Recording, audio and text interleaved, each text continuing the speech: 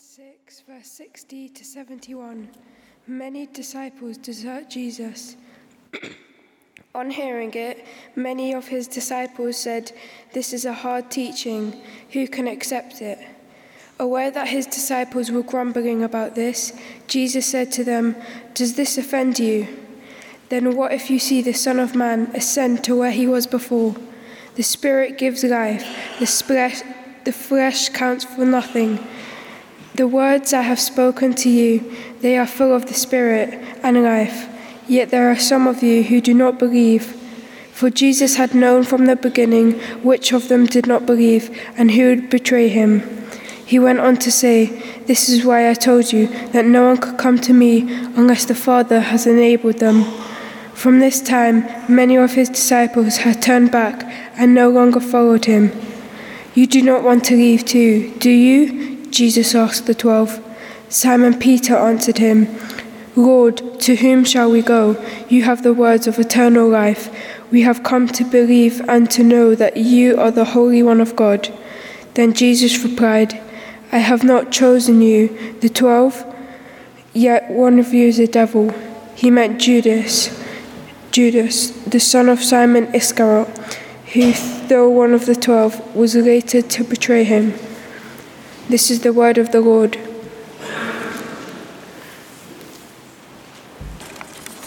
Morning, church. What's more? I've always valued each time I'm asked to preach because honestly, I never take it lightly. And I would like us to start with opening prayer.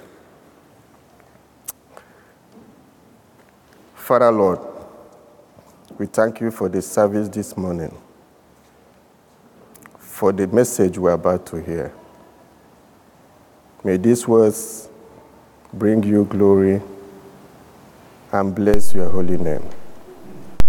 May we hear the good news of this message with open hearts, and may we live lives that glorify you on a daily basis. In Jesus' name we pray. The title is Many Disciples Abandoned Jesus.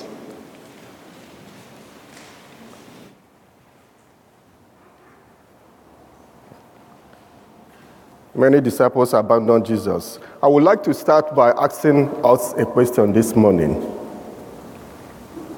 What on earth is it in your life today that could make you to leave Jesus, to live following Jesus? What is it that will make you not to follow Jesus, to deny Jesus? What could possibly be that thing that will make you to say bye-bye to Jesus, bye-bye to being a Christian? We'll come back to this question later if you have the time. Meanwhile, always have a time. I always go above the time. So I pray that I'll be able to finish. I time myself, so I'll be able to finish and within the allocated time given to me, like Jeremy did last time. The rejection of Jesus continued in John 6. However, this time, the rejection of Jesus comes not from the hostile enemies as seen in chapter 5, but from people who are the followers of Jesus Christ. The account of John is a warning to those of us who are following Jesus, urging us to continue following him, even when following him becomes hard and dangerous. I would say that we are honestly very fortunate and lucky in this western part of the world to freely worship God, to freely answer and call ourselves Christians. There are some parts of the world that you cannot come out clean to say you are a Christian, you are a follower of Christ. You will be killed. It happens in many parts of the world. Where, as a statistic, I was reading that every day a Christian is killed. More than one Christian is killed in a day for being a Christian. So when we are at this point now where many disciples are turning away from Jesus, it is not just the hard-hearted people that are rejecting Jesus. Even the disciples have been following Jesus, who have been following Jesus are now turning away from him. This passage is about the way in which Jesus encourages us as his followers to muster up strength, to drag ourselves by all means across the finish line.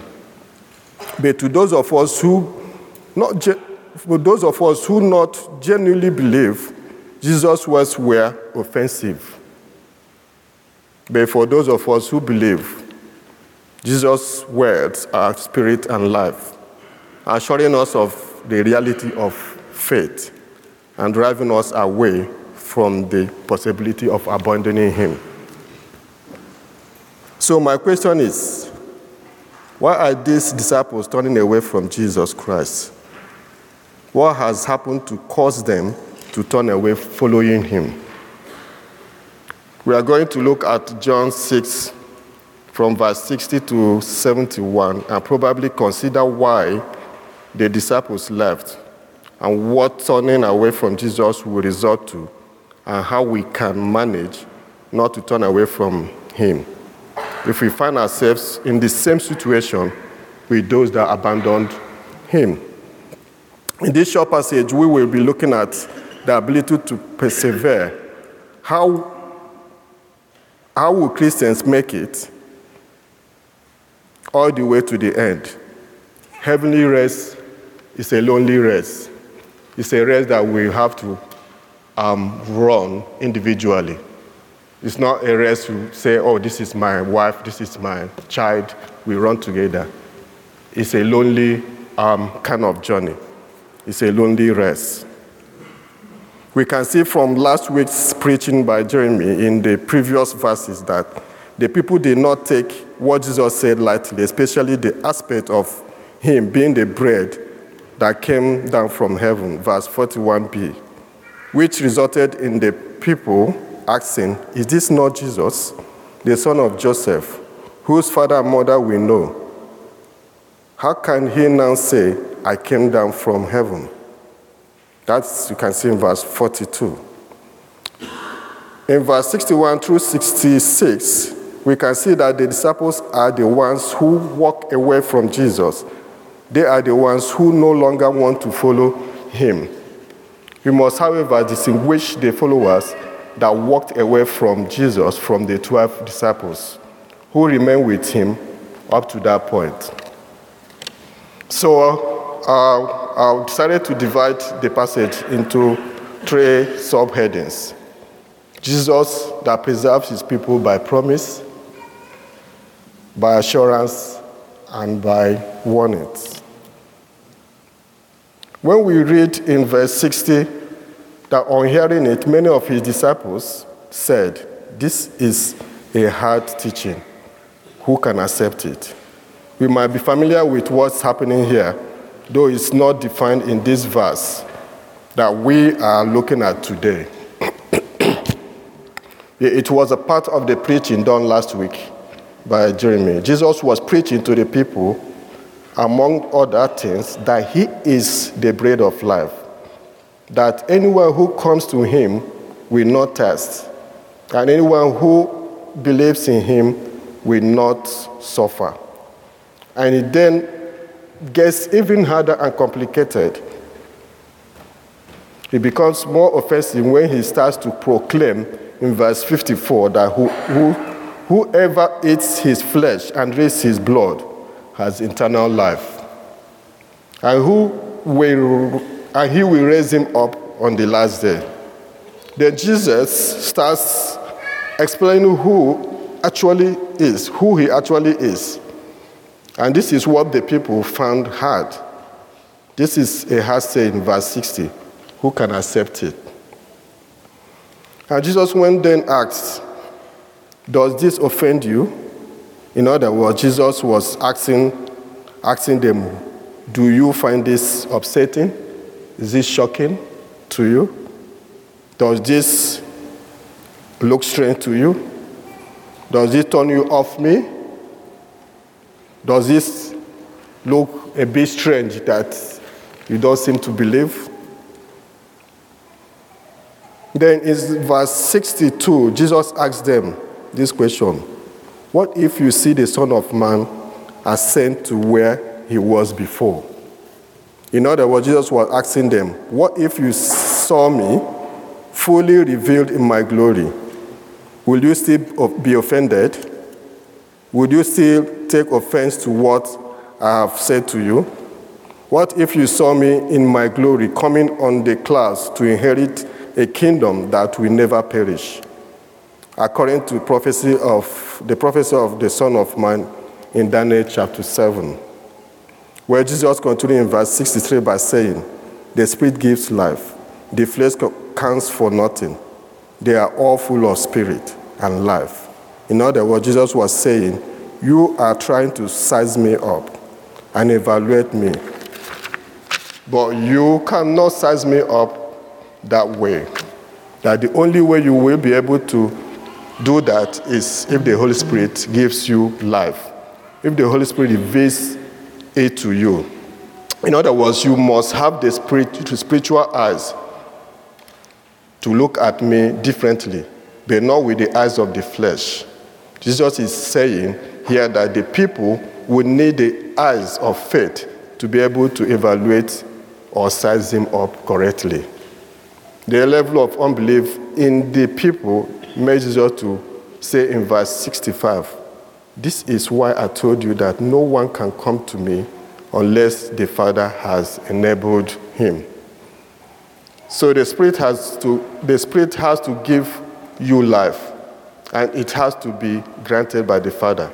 So when the giving of life by the Spirit happens, then the eternal promise of Jesus on the last day will naturally take its place. But if you judge me according to your flesh, you will miss it, and that will result in you missing the eternal life. Jesus then went on. Jesus then did not only just give promises.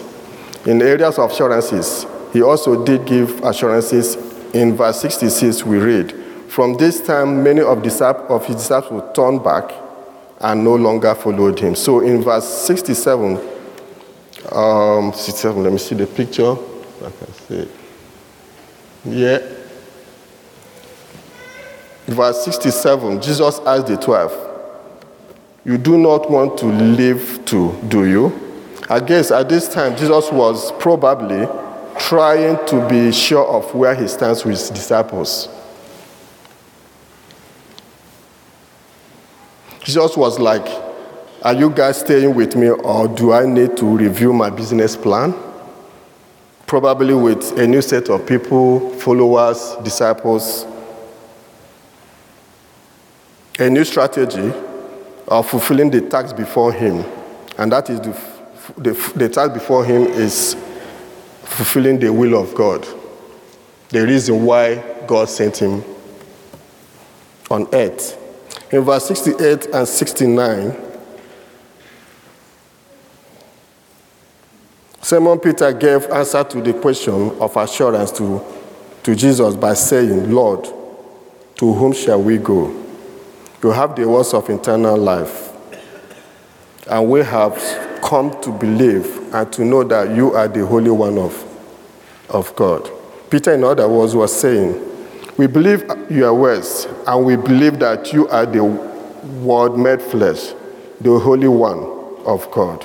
Where would we go? Where possibly could we go to fulfill the longings that we very much know that you only will satisfy? There's nowhere else to go, and there's no one else to go to. Jesus has the words of eternal life. Listening to him is everything. No one else can satisfy like Jesus. Life is not found anywhere else. True and genuine disciples understand this. No matter how challenging Jesus can be, there's nowhere else to go. Jesus is not only the hope, but he is our only hope. Talking about going back, what would we go back to? Will we go back to our former way of life? Are we going to reject the challenges of Jesus and go back to our empty way of life? The former way of life is a way that has no meaning, no lasting joy, and no lasting value. How could we go back, seeing that Jesus Christ is the only answer to our daily needs?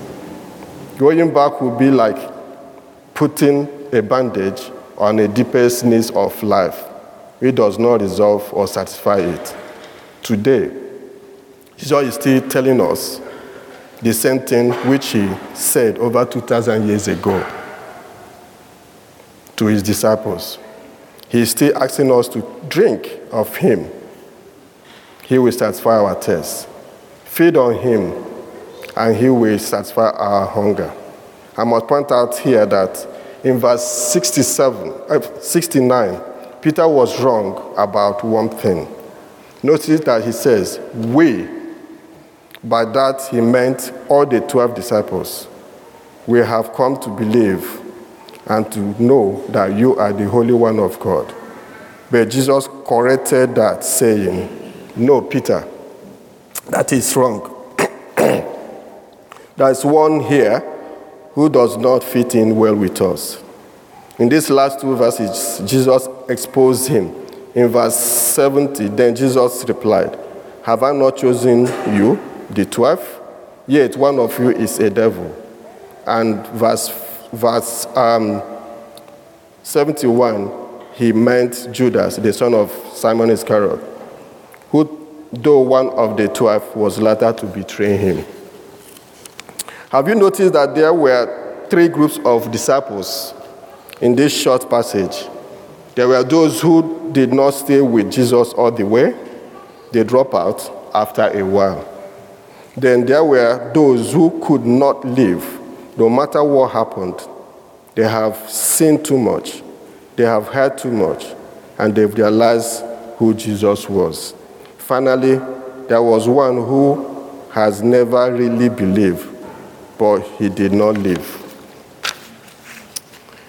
Here in this congregation this morning, just like in every other church, there are probably representatives of these three groups. Some of us have started well with Jesus, but for one reason or the other, we drop out. We abandoned him.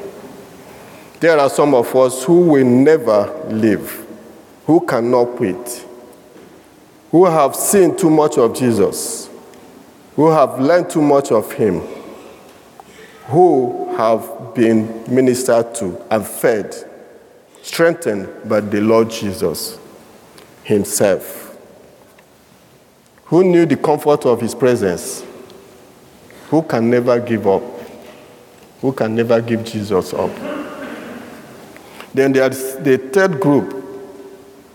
There may be some of us here who want to stay with Jesus for their own reason.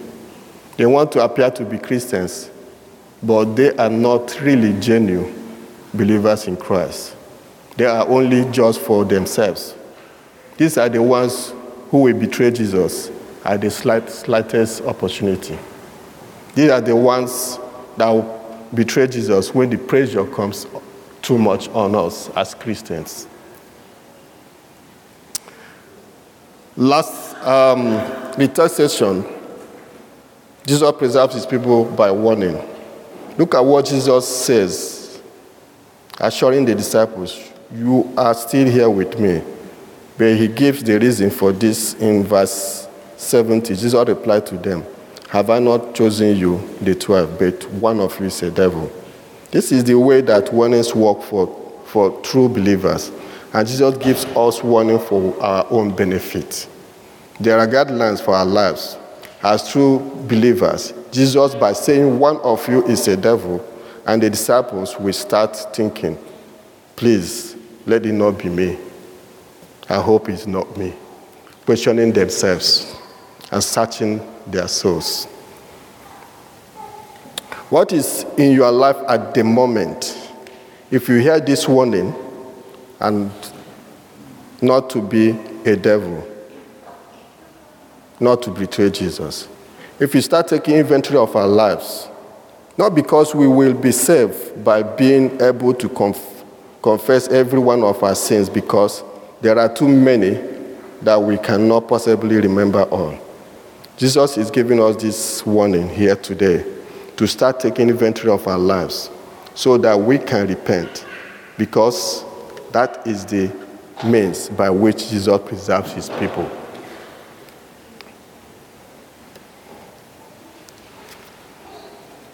Lastly,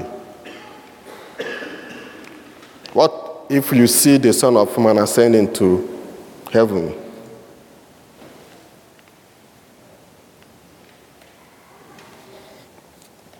That is the warning of the gospel, and it's serious. This is to lead us back to the promise that Jesus Christ died for us. His flesh was torn, his blood was spilled for us, and his promise is for all those who look upon him and believe and will have eternal life. Let us all reflect on the three groups above. To which group do we belong? Can we proudly ask, Lord, to whom shall we go? Even though we don't always understand. Lord, even though we can't always figure it out. Even though we don't always like what you do. But Lord, to whom can we really go? That is the kind of heart that Jesus Christ is looking for. Depending on the group we belong, there is still hope. Hope of repentance. Hope to turn back to him. Hope of turning 360 degrees back to Jesus. He is a loving God. He is ever willing and ready to accept us back anytime, any day. Let us pray. Lord, even though we may fall into any of these three groups, we pray that it will not be the last group. We do not want to be Judas, Lord, who lives only for himself, under the pretense of Christian faith. We do not even want to be those who follow from afar, uncertain and uncomfortable. Lord, make us those who love you, who cluster around you, who cling to your words, who are willing to search them out, understand them, and obey them, and believe that they are the words that will give us eternal life. Father, we ask that you show us our sin and lead us by your Spirit to repent and come back to you. In Jesus' name we pray. Amen. Gabriel, thank you very much. That's a powerful challenge, isn't it? That some who appeared to be disciples yet went away and no longer followed Jesus. But those who remained said, "To whom shall we go? You have the words of eternal life." Often it's the case that there's things that we don't understand. Someone talked about it as having a list of things that are awaiting further light, or things that we're going to ask the Lord when we see him face to face. Christians aren't people with all the answers, but we know enough. We know enough that Jesus has eternal life.